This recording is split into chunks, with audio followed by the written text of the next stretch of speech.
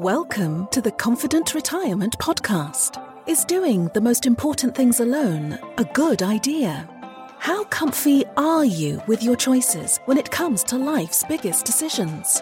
What is real peace of mind with financial confidence, and how can you get it? Chris Fleming and Mark Peachy are the founders of LPF Advisors in Sarasota, Florida.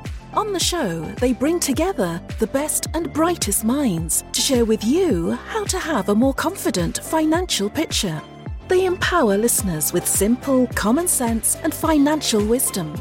And now, here are your hosts from LPF Advisors.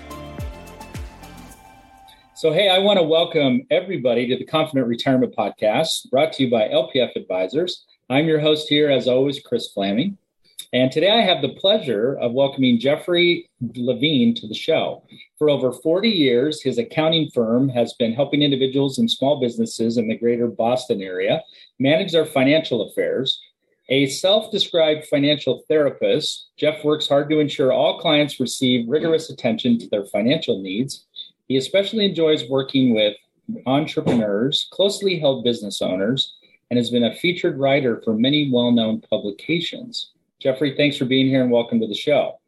Thank you. Thanks for having me. Yeah, well, let's have some fun. So you have kind of an interesting history on your practice and your firm. Can you just briefly take me through what led you to where the business is today? Sure. We were the very traditional accounting firm back in the early 1980s, doing audits, reviews, financial statements, working with small business, closely held businesses, some nonprofit businesses, and a lot of individuals for personal tax preparation. And in this type of practice, usually when you are getting closer and closer to your client base, talking with them about personal issues or whatever they may be thinking about, you make different recommendations. Like depending on tax law, you might say you should invest in an IRA, or you should have a self-employed Keogh plan, or maybe you should think about buying a house. And the clients would always ask further questions. Well, if I'm going to do an IRA, where should I put the money? Right. If I'm going to buy a house, do I need a mortgage? Do I not need a mortgage? Whatever.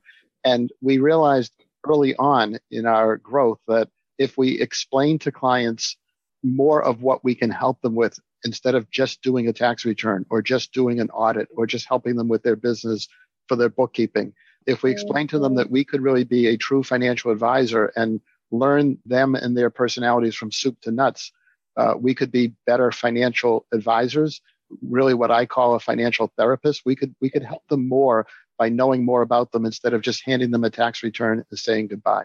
Okay. So over the years, we developed what we call our annual personal financial service, which is their tax return, but also time during the year to ask questions about their budget, their assets, their liabilities, their goals and objectives, really most importantly, their goals and objectives, and using that information to provide guidance during the year instead of always after the fact.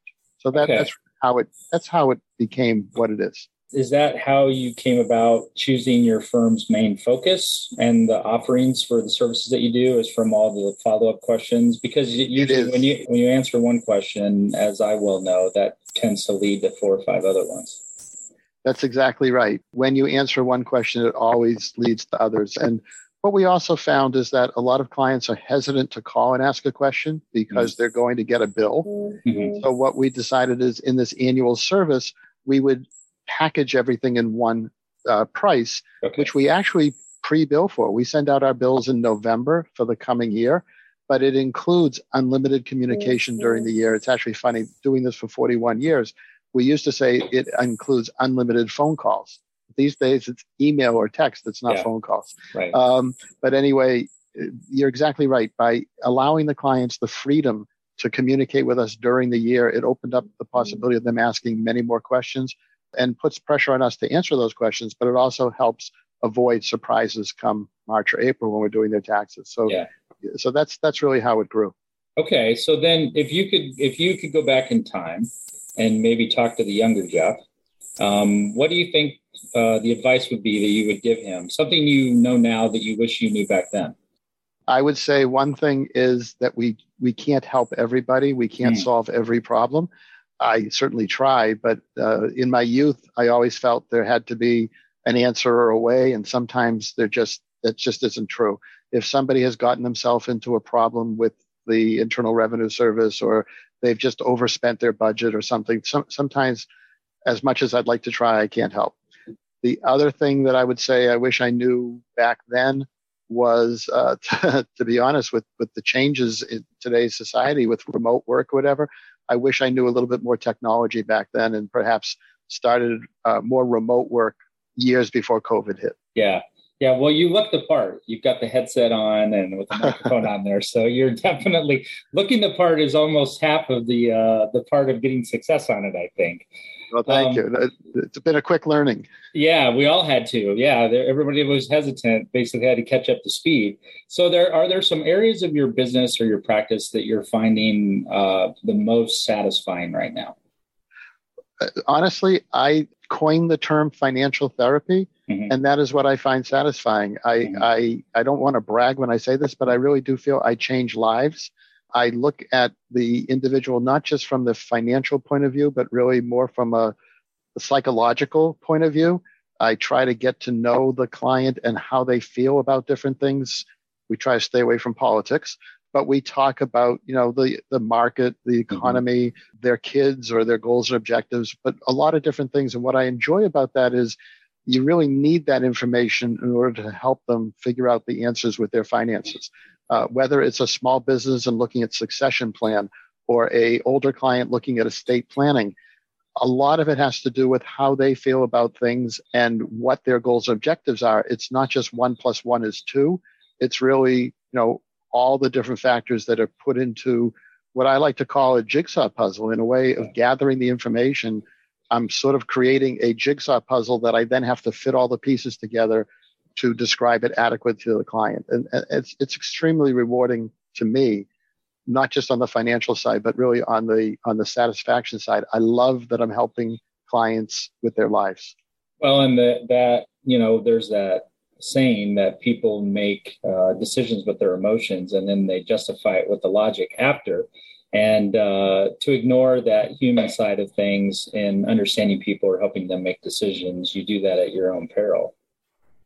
That's very true. Yeah. So are there some common maybe misconceptions that people have when they first start working with you?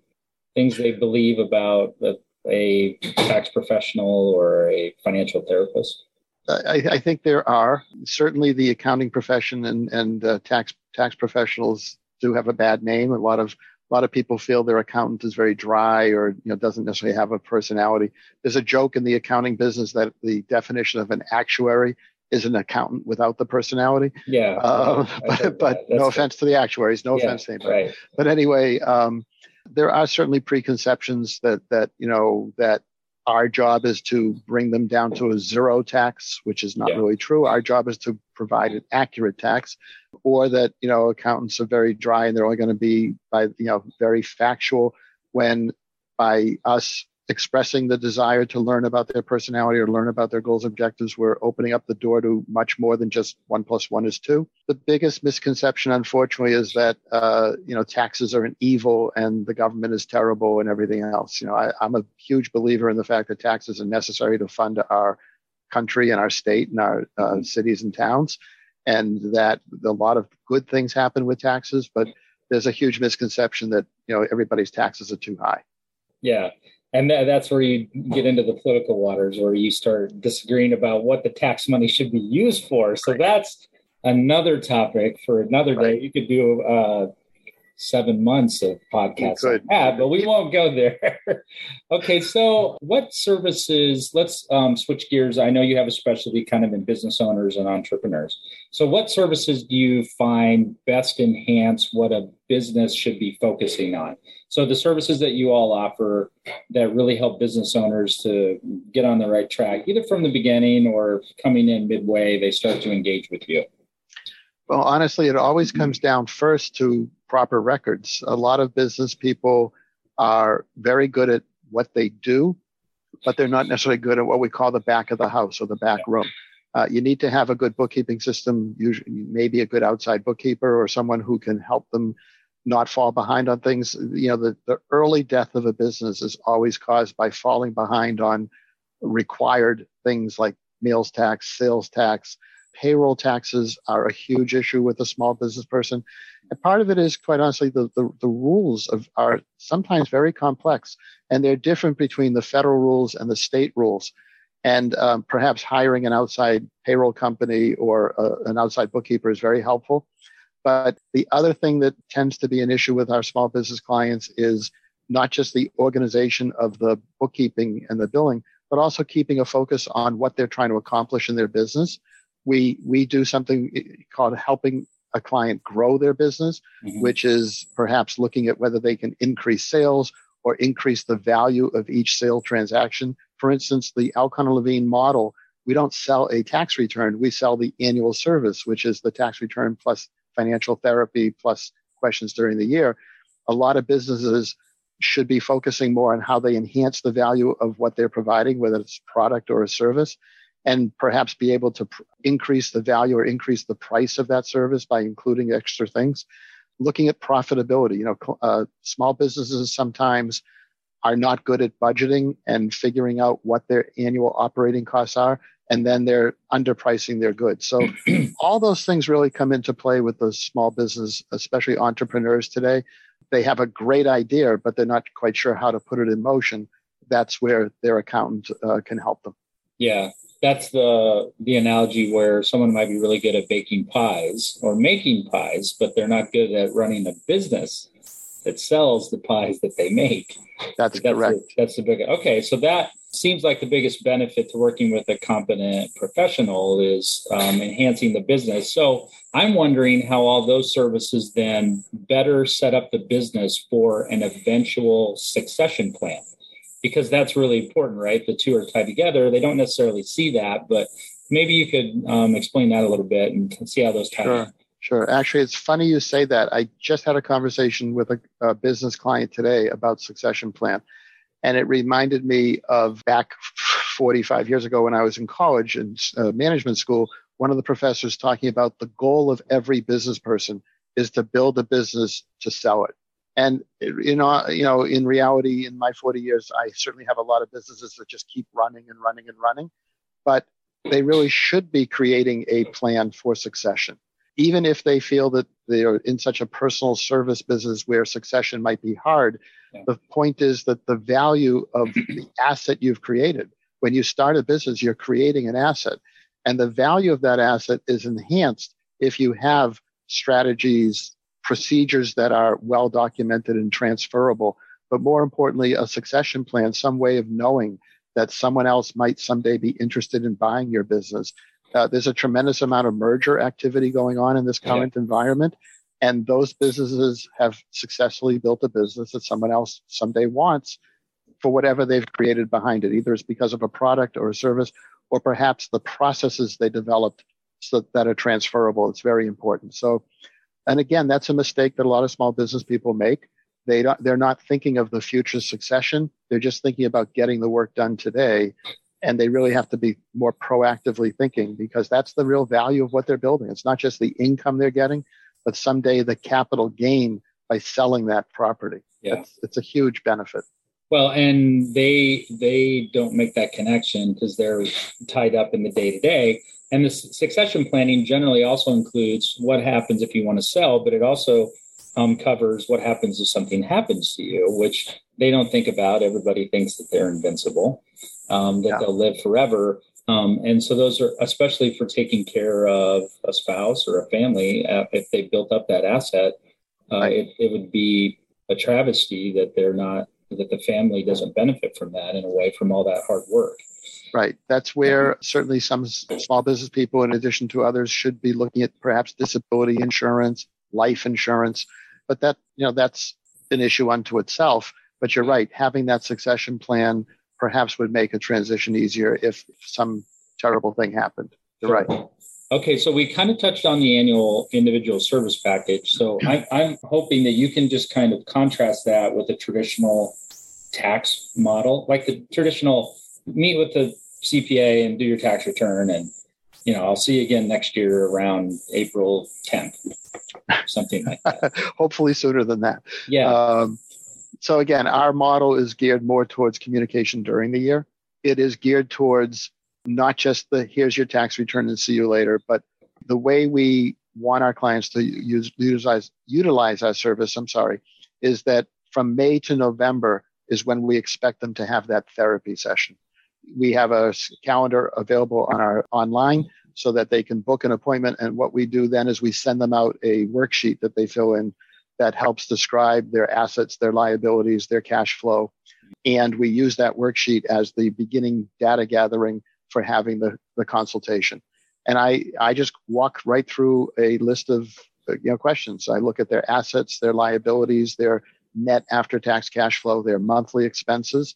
And the reason we like to do that from May to November is things come up that might impact their tax return. Selling a stock, having stock options, selling a house, buying a rental property, starting a new business, whatever it may be.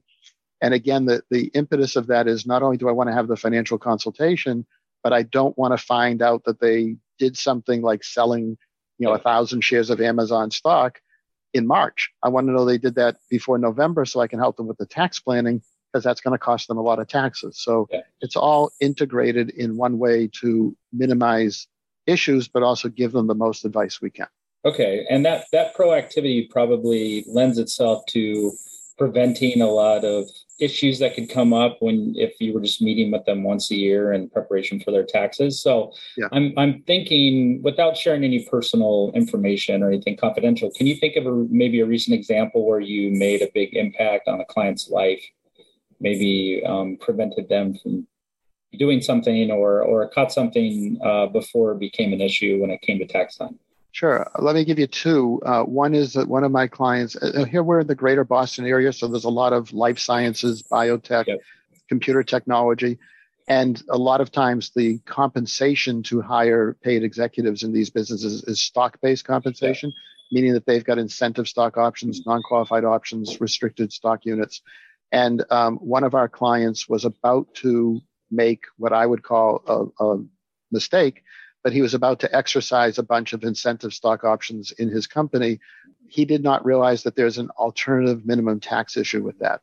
So by us having our financial planning meeting, and he told me he was putting aside some money to do the stock exercise, I was able to walk through with him what the actual cost of that exercise would be. It wasn't the $2 per share he was exercising. It was really the $80,000, $90,000, $100,000 of extra tax he was taking on by exercising that option in advance.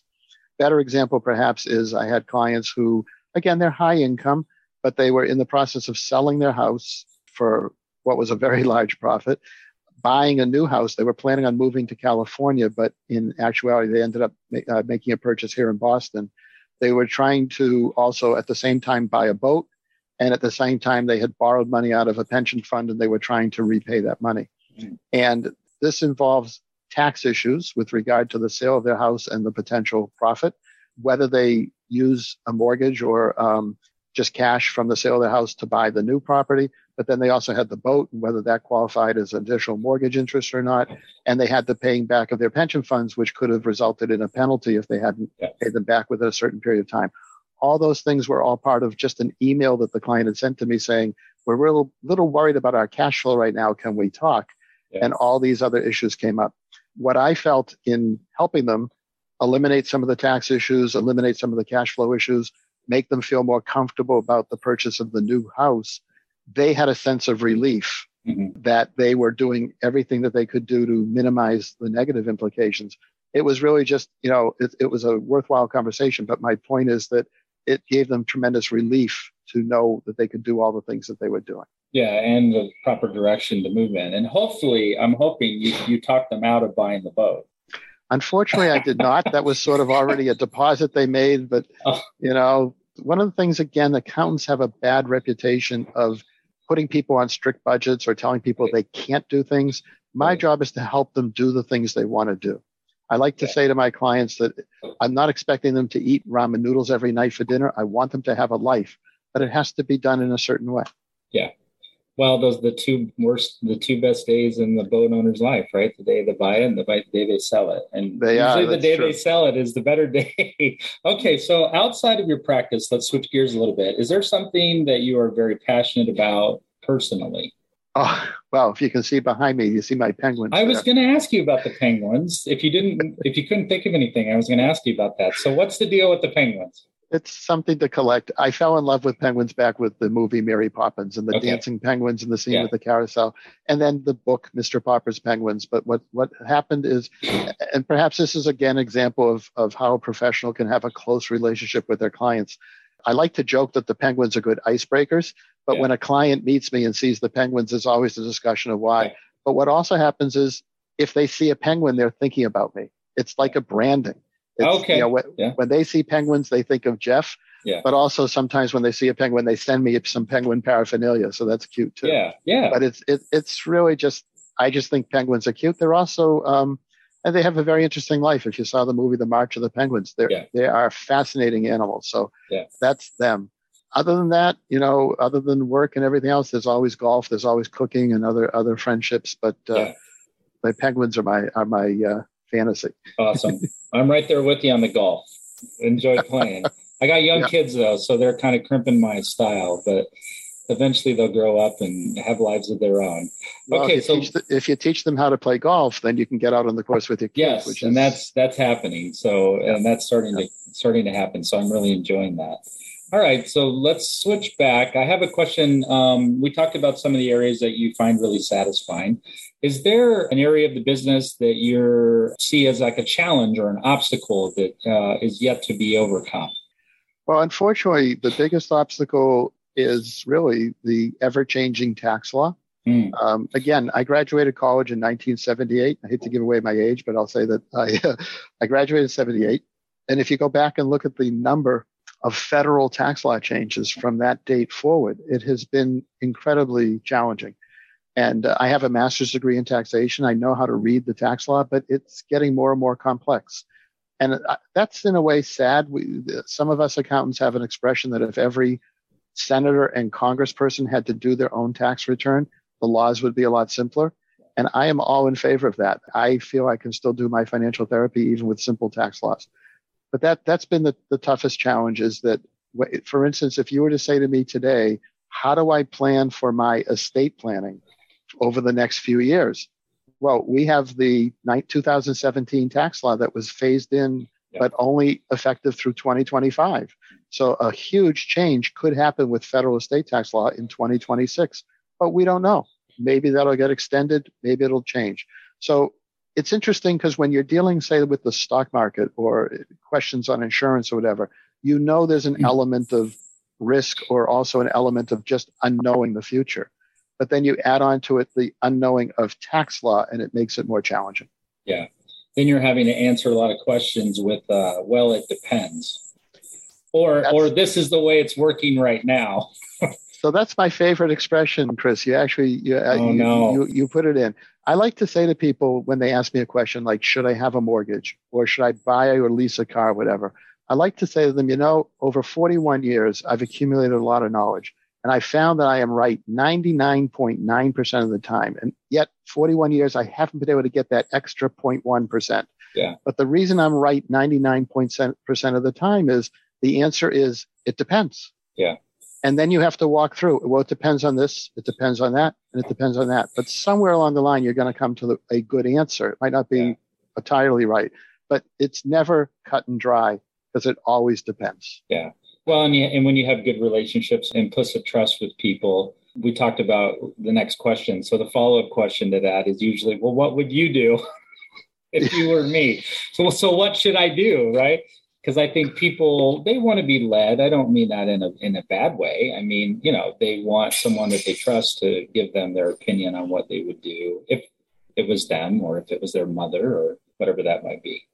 Well, that does come up. And so what I prefer to do is give them a list of things they could do. Yeah. And I am somewhat forceful. If I feel they should have more money in savings, or if I feel they should be investing in a mutual fund or putting money in an IRA, that I can recommend. That I can say, here's what I would do, and this is why.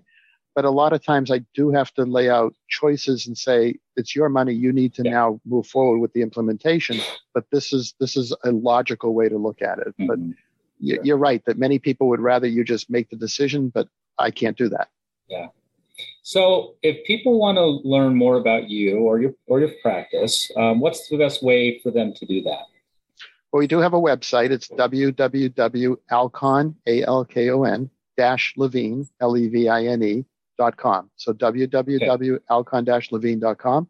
You can also Google us. I am, as you said, I'm on several prior broadcasts or newspaper articles or magazine articles. The website's the best way. Okay. And I want to encourage everyone to check that out. Jeff, I want to thank you for taking the time to be here with me today. This has been very informative. I had a lot of fun.